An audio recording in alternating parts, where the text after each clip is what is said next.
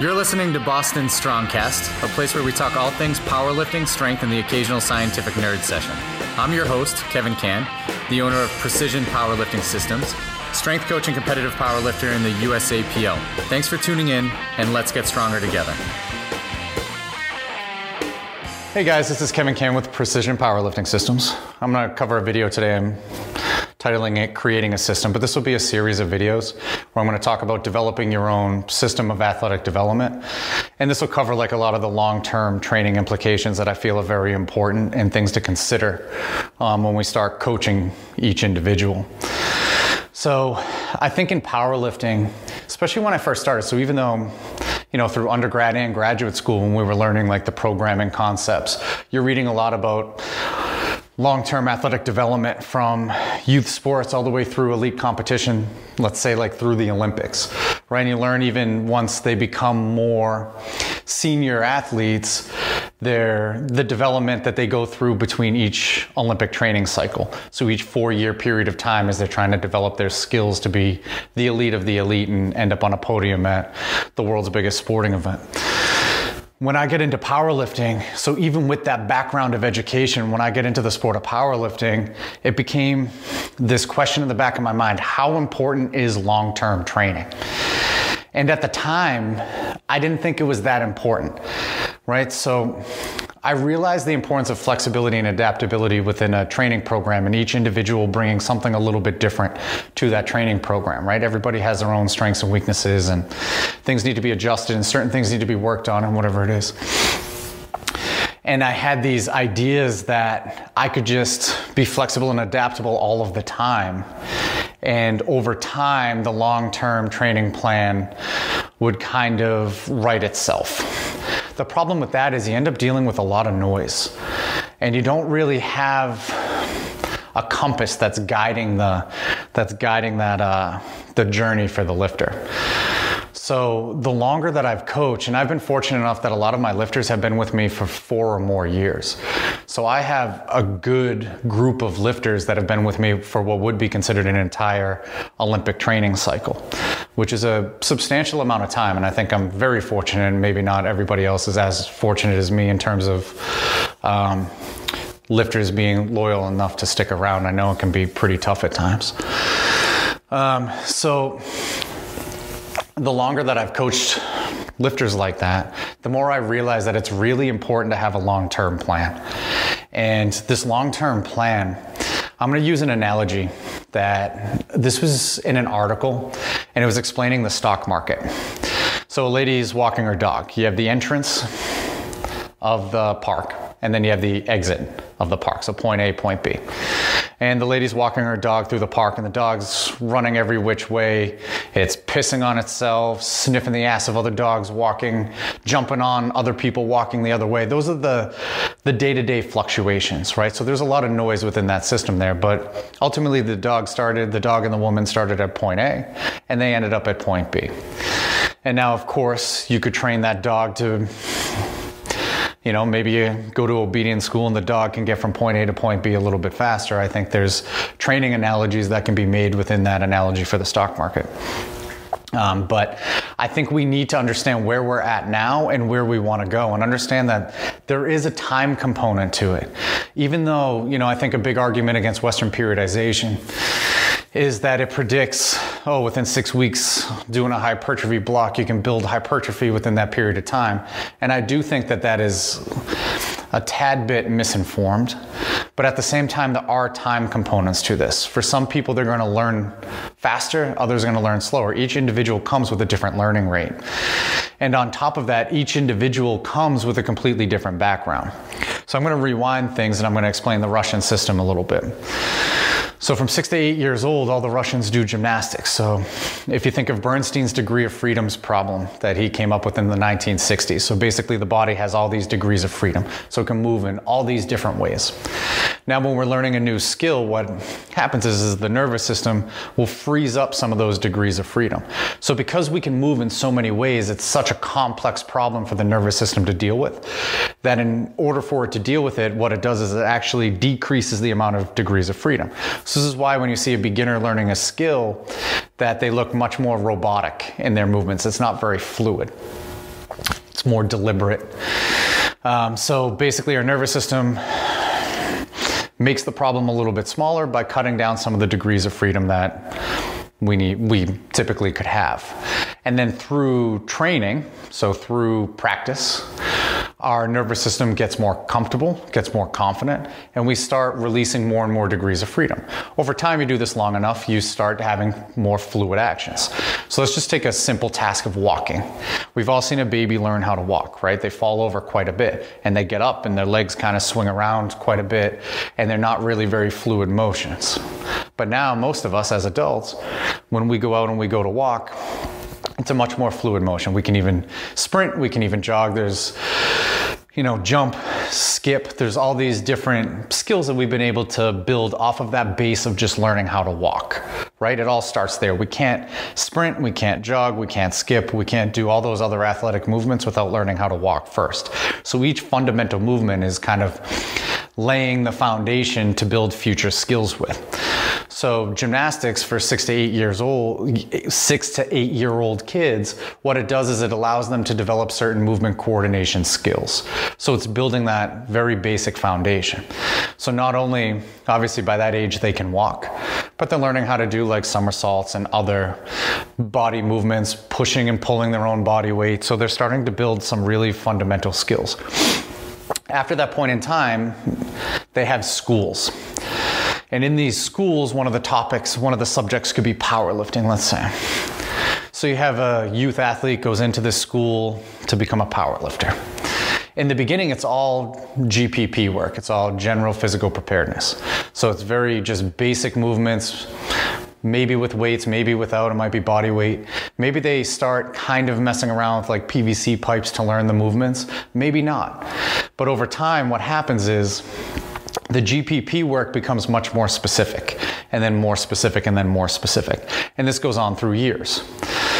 So by the time you have a Russian lifter who's competing, let's say at nationals, right? They're 21, 22 years old, they're still a junior, but they've been lifting and they've been building this base, let's say, and lifting weights from the time that they were 6 years old, right? So let's say their formal training in actual powerlifting started when they were 10. By the time they're 20, 21, 22, that's 10 or more years of building fundamentals that they have. So the programs that we tend to take, right, when we look at like Detmar Wolf's programs or Boris Sheiko's programs, or any of the Eastern European countries, when you look at their programs and you're like, okay, there's a lot of specificity, there's a lot of frequency, and there's a lot of overall volume. Now the thing is the lifters doing that, that's for the national team. They started down with gymnastics from 6 to 8 and then slowly building a base up to the point of that program. But we see this program work at a high level, and we all want that same program no matter where we are in terms of our development. So we take this higher frequency, more specific program, and we throw it at a bunch of lifters. So the thing about America is we have a vast population, right? So we have lifters that come from a strong athletic background and lifters that come from no athletic background and everything in between. So when you take these higher level programs like that were built for national team members in other countries and you throw it at everybody, the ones who tend to have that stronger athletic background tend to do extremely well on these programs, right? They're the ones who their totals start blowing up. They're winning national championships, world championships, whatever. And then we see this because of Instagram and the internet and stuff. And then we automatically think, no matter where we are within our development, that this is the program we should be doing. So we need to do more specific stuff. We need to do higher frequency stuff. But what we lose sight of is all of the stuff that had happened in that person's life before they got to the point where they're using a highly specific program. So even something like Sheiko's programs, where he uses 60% of the volume, is variation, but it's the same foot width, same bar position for squats, same, if you pull conventional, you always pull conventional, same grip width for bench press. So there's not a lot of variation within the actual variations themselves. And that can work because the Russian national team members have built a really strong foundation by the time they got into Sheiko's programs. So for us, we have to move things around quite a bit more because we need to develop certain areas, and we need to really put our concentration in those areas in order to get the results that we're looking for. And I'm going to explain all of that in a minute. So again, just to kind of re-emphasize, what we end up getting here is we chase programs that the best are doing, right? And that even stems from, okay, so the Russians, back in the day when they're dominating the sport, they're using these programs, so let's take these programs, we throw it at our lifters, the ones with really strong developmental backgrounds do really well on it, and then everybody sees that and we all want that program.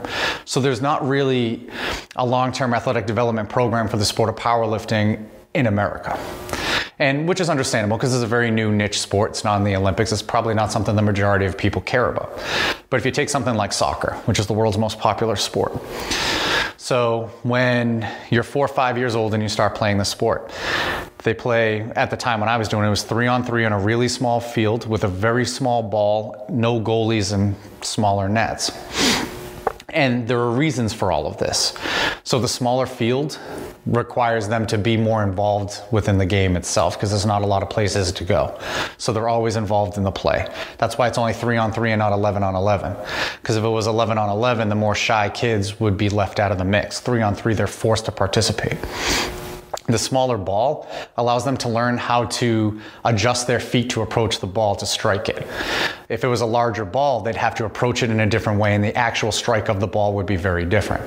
If there were goalies in the net, it would deter kids from actually shooting on goal because they would see the kid there and they're going to be aware that they don't have a ton of power within their shots, or they don't have a ton of direction with their shots, and they don't want to be shown as a failure in front of their friends or whatever it is.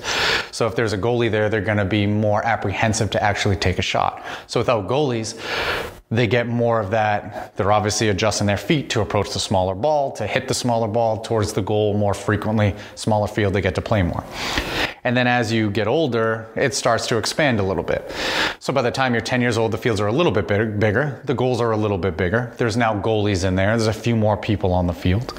And then over time, as you continue to develop, it's 11-on-11 on a international size field, international size goals, ball, all of that stuff. So there's a long-term athletic development program for sports like that.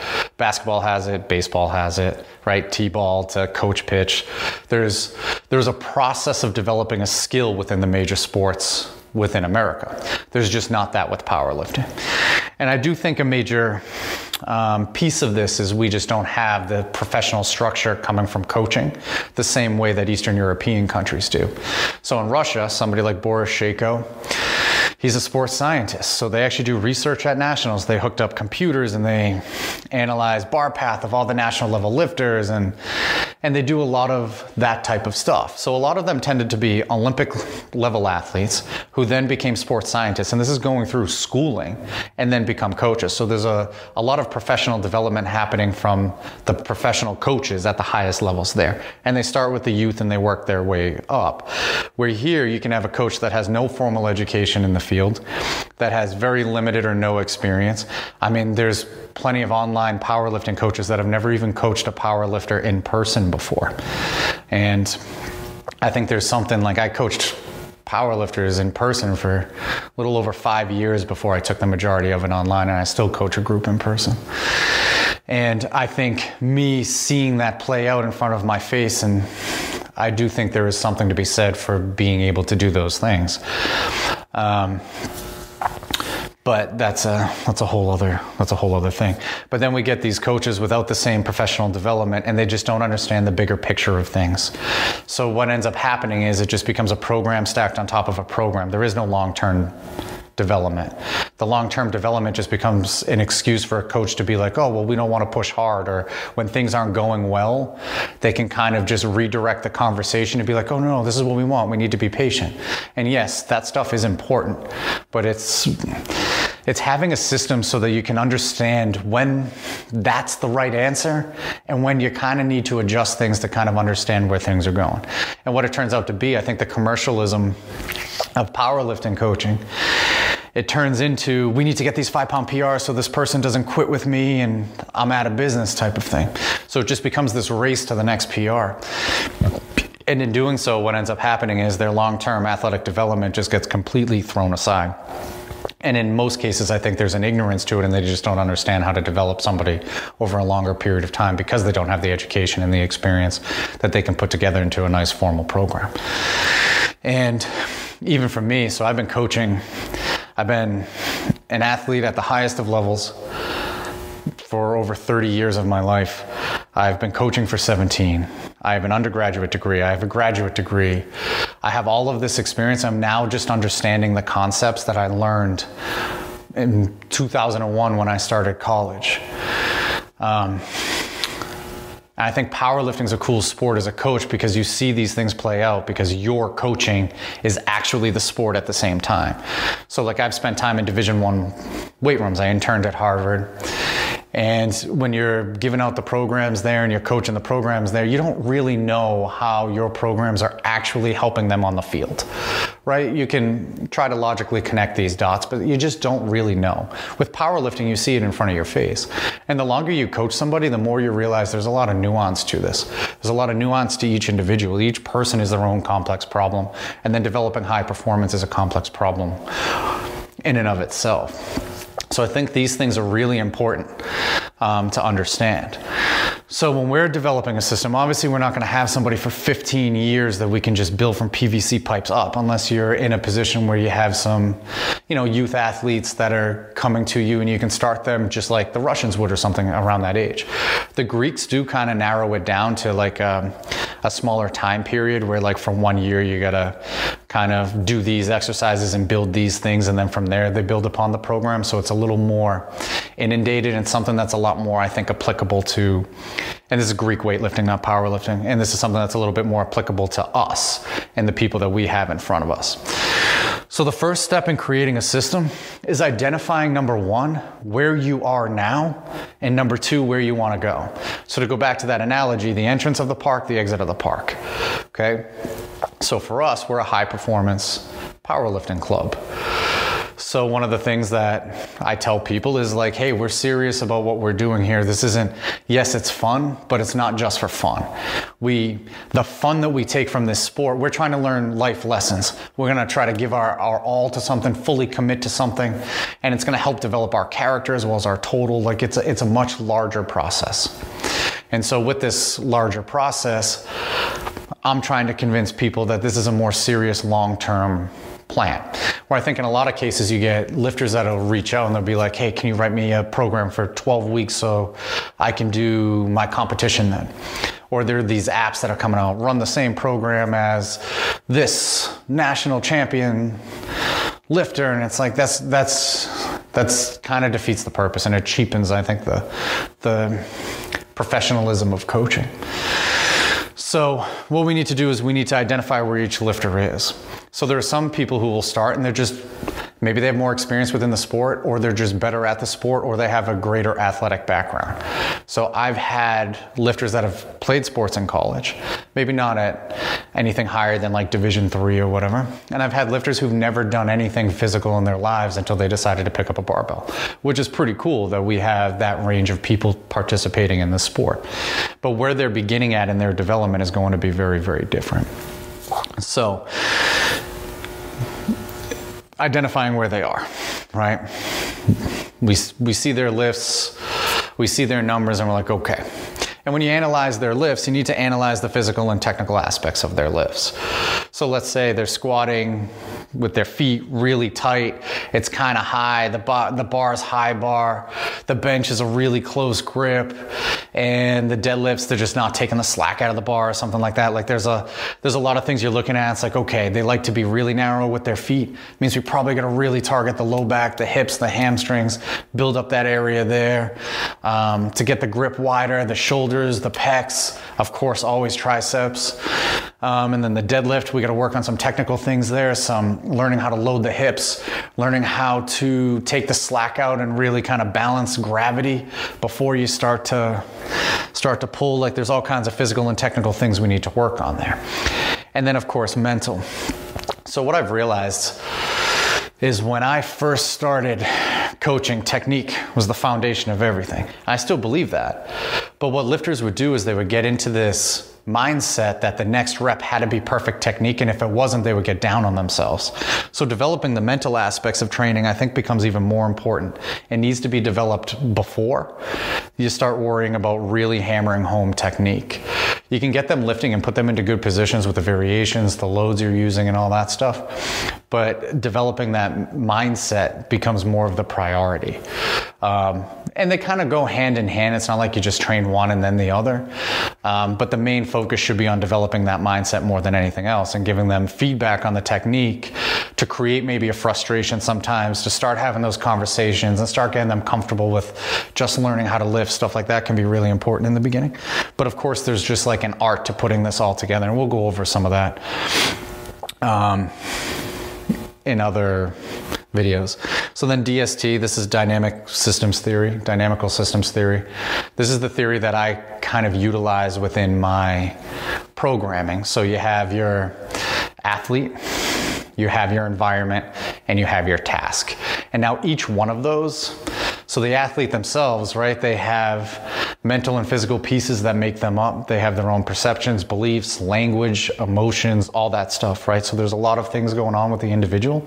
The environment, each person that we have, they're involved in multiple environments, right? So of course they have, if they have a lifting group that they lift with, right? Their lifting environment. And as coaches, I think we latch onto that so much, but their home environment, right? Where they're spending the majority of their time, their work environment.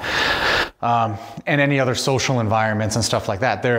There's a reason why like communism works really well for developing athletes, because they can control their entire environment, right? They give them housing, food, all of those things, and then they place them around like-minded elite level athletes so that they can feed off of one another. Pro sports here in America is very similar to that. They live together during the season, all that stuff, right? They get days where they go home and stuff. So there are other environments that we need to consider, and each level down of the highest of levels has probably a greater range of environments that we need to be aware of. And then the task is basically the exercise that we're doing within the gym, the exercises that we're doing within the gym. And we'll get into the nitty-gritty of that stuff a little bit more later on. But before I erase this.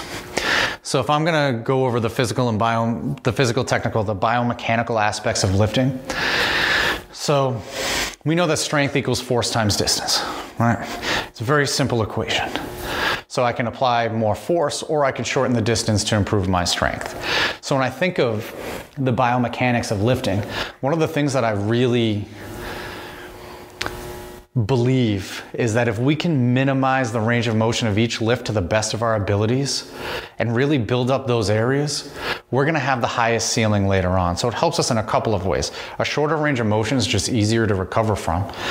But again, if you manipulate the distance, you can apply the same force and move more weight. So a shorter distance is just gonna allow us to be stronger over time. This doesn't mean we squat, multiply wide for raw lifters. I'm talking like a wide stance raw squat, so heels slightly just outside of shoulders, low bar position, right? I know people hate when I say this, but arching the back actually keeps the bar over the middle of the foot. It resists some spinal flexion. So your spine's going to flex in the whole of the squat no matter what you do. And at the bottom of a deadlift, when we extend our spine on the way down, we can limit the amount of flexion and keep the bar more over our center of gravity. And when your feet get out a little bit wider, you're kind of forced to spread the floor, which actually shortens the length of your femur. So even like the forces applied there can make it a shorter lift. And to me, that's what we want to do. So a wider grip on a bench press, big arch. Everybody should learn how to pull sumo, and that should be your strongest one over time. And of course, that doesn't always happen. So like Alyssa's got a big pull and she's put a ton of deadlifts on, a ton of weight onto her deadlift. She still pulls conventional. But we've brought her sumo up to getting really close to where her conventional is. I think it's now within 30 pounds. And for a time period, it was like 200 pounds difference. So they both kind of feed each other and can build each other up because there are physical components of each one. So sumo deadlift's going to train the lockout of a conventional deadlift. It also kind of teaches you how to load the hips because it's easier in that sumo position, but I think there is a learning process that has to happen with the conventional with that too. So the technical component, sort of not. And then the mental aspects. So the mental aspects need to be trained right away. So they need to start developing a training skill. They need to learn awareness, right? That mindfulness, right? The judgment-free letting go to let it rip underneath the barbell, like allowing proprioception to do its thing and understanding that conscious deliberate action is for math and crossword puzzles, not for high level performance. So there's this mindset that we need to train, not only just with the judgment-free aspect of training so that we can make the best decisions, but also reflecting daily on training, because self-reflection builds self-awareness, which increases self-regulation. And training skill at the end of the day is understanding self-regulation and knowing which adjustments to make, because there's not emotions involved in that thinking, because you're self-aware from all that self-reflection and you can self-regulate in the appropriate manner. There's a lot that needs to happen there.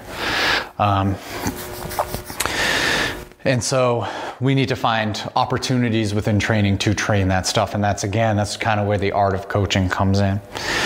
So for us, when we're doing it, how long do you plan it for, right? You think of the Russian schools and you're like, all right, well, I don't have 15 years, right? So I think in the first 1 to 3 years of a lifter's training, the goal should be to start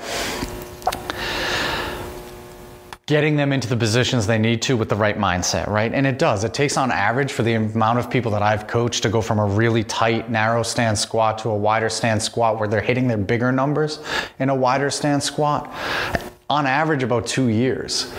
So depending on their backgrounds and stuff like that, there is a lot of development that needs to happen, and that's going to be the focus of it. Not necessarily to hit PRs. I mean, they're beginners and they're going to hit PRs anyways, but to making sure that we're developing the PRs in the right positions. And I think that's a really important concept to consider. And I'll probably break that down a little bit more in another video, because I think it can be a lot more specific. But so what I tend to do is I tend to plan things out in 6-month macro cycles. And we break them up into phases. So we have phase 1, 2, and 3. And then within each phase, they're 4 to 8 weeks long. So we tend to have, each wave tends to be a month. So we got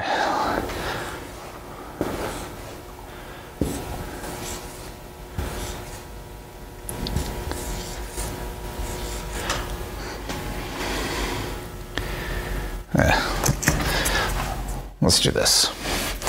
It's really small, so to see it. So let's say we get a 6-month period of time, right? So we got January, February, March, April, May, June, okay, to July. So let's, July 1st. So we're not getting through the whole month. So what we're gonna do is we're gonna have phase 1, deload, phase 1, wave 2, deload, phase 2, wave 1, deload, phase 2, wave 2, deload, phase 3, and I'm going to break down phase 3 in a second here. Okay, so we got 1, 1, 2, 2, and then 3. Okay, so these are all 3 weeks long, each phase 3 weeks long, and then this here, these spots here are week 4, which we get lower frequency, lower volume. So we do 80% comp lifts for doubles or triples, 4 or 5 sets. It's a pretty light week. And this is basically what 6 months will end up looking like. So phase 1, there are no heavy deadlifts. So it's a lot of submaximal deadlift work, and it goes upper lower split. So day 1, they'll do their squat max effort and then their exercises. Day 2, their bench max effort and their exercises. Day 3 will be squat and deadlift submaximal work. Day 4 will be bench press submaximal work. And then week 2, instead of max effort day 1 and day 2, they'll have submaximal work based off of the max effort of week 1. And then week 3, we bring in the max effort again on days 1 and 2. And we try to beat what we did week 1 by 5 pounds.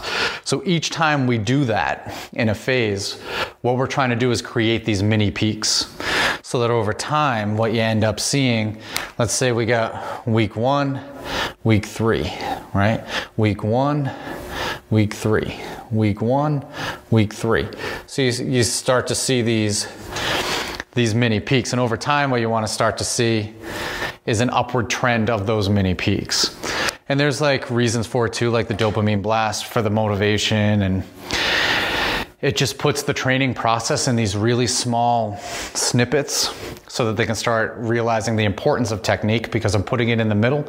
And when they do things well and they make good decisions, they're rewarded with a PR. So it helps the process kind of develop itself over time. Phase 2, now we add in heavy deadlifts. So they'll get max effort deadlifts week 1 and week 3 with some maximal work in the beginning and some maximal work that tends to be a little bit less than what we're doing percentage-wise for the squats and the bench press. And then phase 3. So phase 3, without a competition, I hold it 4 weeks. And in that 4 weeks, we'll end it. So week 3 of that, we'll do our deadlift, competition deadlift max effort. And then the following week will be a 3-day week, squat max effort, day 1, bench max effort, day 2, light deadlift work and sub-maximal bench work, day 3, rest, day 4. And then we'll cycle back around.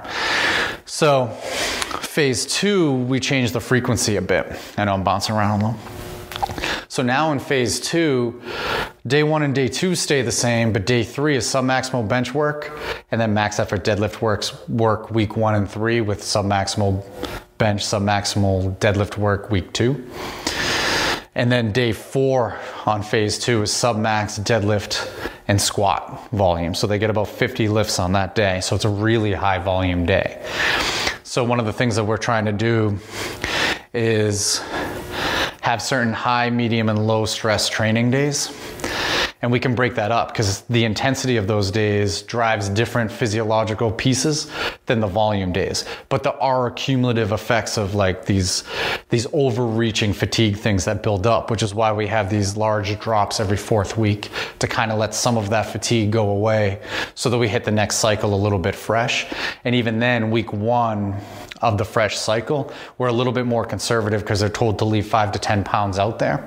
And there are strategies that we employ with each individual based off of the way that they actually are recovering and things going on in their lives. So sometimes one of the things that I might do with a lifter is week 1, just be a lot more conservative. Instead of leaving 5 to 10 pounds, let's leave 20 pounds, right? Just get a feel for it. Get something heavy so you can kind of see something break down. You get a feel for it. You get something to work on the following week. And then you hit that 5-pound PR in week 3 from week 1, and then make another jump. The things you got to be careful there are you do need to challenge yourself, and it becomes very easy to just hit an easy 5-pound PR and walk away, which isn't what we're always looking for.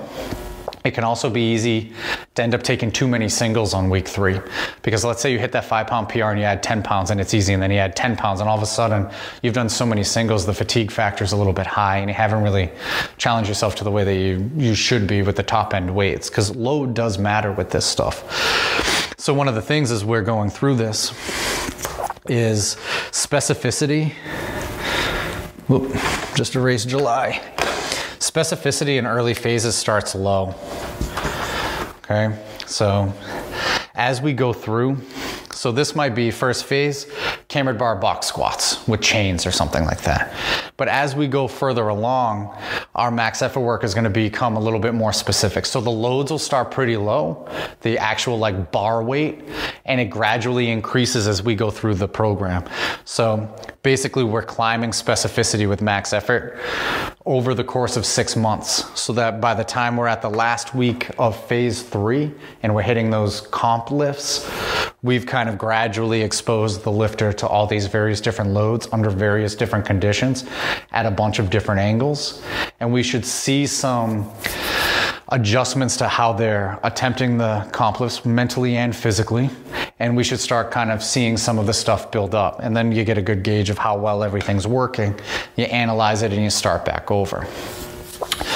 So in terms of our sub-maximal work, it's progressed in a very individualistic manner. So based off of their recovery, they put last set RPE, and I look at their videos and I look at the performance on max effort lifts, and I kind of make some adjustments based off of that. The younger a lifter is in terms of training age, the more conservative I am about jumping loads. They don't really need to constantly increase training load, because right now you're probably just trying to overload efficiency. You're trying to get them a little bit more efficient and a little bit more stable in terms of how they're performing each repetition. So there's not as much variability that you can see from the naked eye from rep to rep. So we're, and in the beginning too, they probably need to be a little bit deliberate in their actions to think about things. And then over time, that deliberate action has to let go to them having that mindfulness underneath the bar and just letting things happen. So where they are in their development is depending on how we're gonna kind of progress some of these things. And somebody who's brand new to the sport, who's never lifted before, they don't need a cambered bar box squat with chains. You can just use very, very basic variations in the beginning, just a wide stance box squat. That's enough, because it's gonna be hard for them to control their way to the box. So there's this build-up process. So in that first 6 months, the goal might be, of course you're trying to get stronger, but it might be, hey, at the end of 6 months, I wanna see them doing a good box squat, right? So when you think of that first 1 to 3 years of development, that might be one thing you look at. All right, this block, I want a good box squat. I want them to maintain their arch throughout the lift of a bench press, whatever, when you're looking at, and then taking the slack out better on a deadlift. So there might be those aspects of lifting that you're kind of looking to develop. And at the end of that 6 months, so you can throw in phase 3 as you lead up to the comp lifts, some heavier box squats again and kind of see where they're at. And then you can be like, okay, so they're getting better at the box squat. Now let's challenge that box squat in a different way. Let's give them safety squat bar box squats, still straight weight, whatever, right? And now you're gonna challenge that box squat with just a different bar. And then you can build that up over that 6 month period of time. So now let's see what their box squat looks like, right? And that now that looks good. And then you can come back around and throw more variation. I'm using random examples. And maybe I'll take like specific lifters and kind of like break them up. So like for Alyssa, we spent 2 years building up her sumo deadlift. So we didn't do it initially. She was just pulling conventional all the time. And then we realized how far behind it was. And we kind of ignored it again. But then eventually when we realized that we shouldn't be ignoring it and we should work on this, it was 2 years of building up that sumo deadlift. So for the deadlift, going through all the phases of training that we were going through, there was always a sumo deadlift with very few breaks, just a lot of variation within, just really just building it up as if it were the main movement, even though she's pulling conventional. But we did spend a lot of time doing that. It also might be you want to put exercises on there that, and I do this with lifters sometimes, that they're not going to like. That's going to force them to kind of figure out some mental tools to, like, man, I fucking hate safety squat bar box squats. All right, well, here's safety squat bar box squats. Let's learn how to like focus our attention and take that negative and turn it into something positive. So there are times in the program where it may be, I'm not necessarily putting that exercise in there. Of course, the physical development of a closed chain sport like powerlifting is pretty straightforward, especially where you have these like biomechanical heuristics to follow and these like the areas of the lifts that you want to be strongest.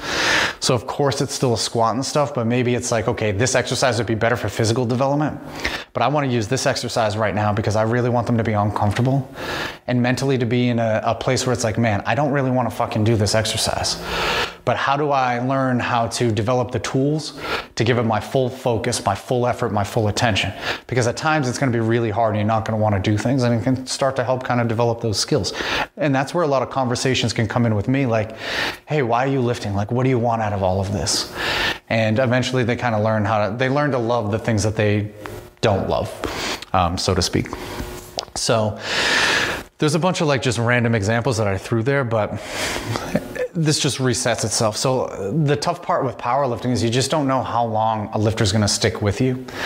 So this just allows us to go, if they compete 1 to 2 times a year, 6 months, right? I think what we run into a lot of times too is you get a beginner lifter who will start competing 2, 3, 4 times a year just because they truly enjoy it. And then what ends up happening is all this developmental stuff, right? So it's the greater the variation. So let's get back to the baby learning how to walk, right? Learning how to walk is that basic fundamental movement that sprinting and jogging and skipping, and all the athletic movements are built off of, because without walking you can't do that, right? So having variation in the beginning is that. So the reason why the Russians are forced to do multiple sports also, like during that GPP period of time, is because the more skills you develop, the more angles that you're forced to be in, the different movements, it helps build you a larger toolbox. So when you get more specific, it's easier to narrow down, and that skill, when it gets narrowed down, is a stronger skill. So what we start with high variation here, and then it gets narrowed down over a 6-month period of time, so that when it does get narrowed down, that's a high level skill. It's the highest level skill we can create within that individual within that period of time. And then this just continues to cycle through. And of course, you're looking for, as an athlete develops, and I'm not looking for their box squat technique to get better, I'm just looking for it to get stronger. I can start challenging them in very unique ways. You know, bands, chains, all the specialty bars. Like I have a group that lifts in equipment. There's all different ways that you can challenge the lifter to further their development, further their skill enhancement. But it becomes much more the process orientation mindset's always there, but it becomes more externally outcome driven. Like, hey, I can qualify for nationals, so let's start putting these numbers on our target list. So how do we get to these numbers? You know, here are the weaknesses within the lifts. Here's the numbers of all our max effort lifts. Here's what we need to build up. Here's this 6-month block. Let's see how much closer it gets us to our numbers. And it becomes much more driven like that once their technique and stuff is worked out and their mental aspect is there. It's much more like, let's fucking go, let's put some numbers on the board. And you're not chasing numbers, because that process-oriented mindset has already been developed as a fundamental piece of that athlete. So now you can focus on those external outcomes because they understand the process, they understand how it works, they're viewing training from a judgment-free standpoint, they're letting the results come to them. But they're also hitting the gym hard with urgency. They're committed. They're doing all the things they need to do. So we can start having much more externally driven outcomes. That's where we can talk about cutting weight, is when you can actually qualify for competitions. I think too many beginners are cutting weight when you can't qualify for anything, or you can't win anything. Winning a local meet doesn't count, right? So it just hinders your development, because now if you're cutting weight, let's say for 8 weeks, right, you can't recover the same way. You're not getting the same piece out of training. Maybe you get some nagging stuff popping up. It's just not worth it. The weight classes don't exist until you can win something like nationals or break a record. So until you can do that, there are no weight classes. You just step on the scale and you lift. If people want to compete more times to develop that competition skill, you got to take much more conservative singles on the platform. Like 90% is thirds, 95% is thirds. Or just take seconds, right? Don't take thirds. But with the max effort lifts, we can force them to develop that competition skill within the gym without having to spend $100 to compete super frequently or whatever. Because I know Shaco would have his lifters compete 4 to 6 times a year for a period of time, but they'd only really peak for 1 to 2. And the others would just be like heavier training days. But they were still very, very manageable weights. Stuff that they're gonna go 9 for 9, no problems, and be able to recover from pretty easily. But I think for video 1, this kind of covers like a nice little outline of creating a system like with the program itself. And maybe we'll go into a little bit more of the nuances, or I'll pick a specific person to kind of talk about, maybe like a fake person even, just to get the point across better.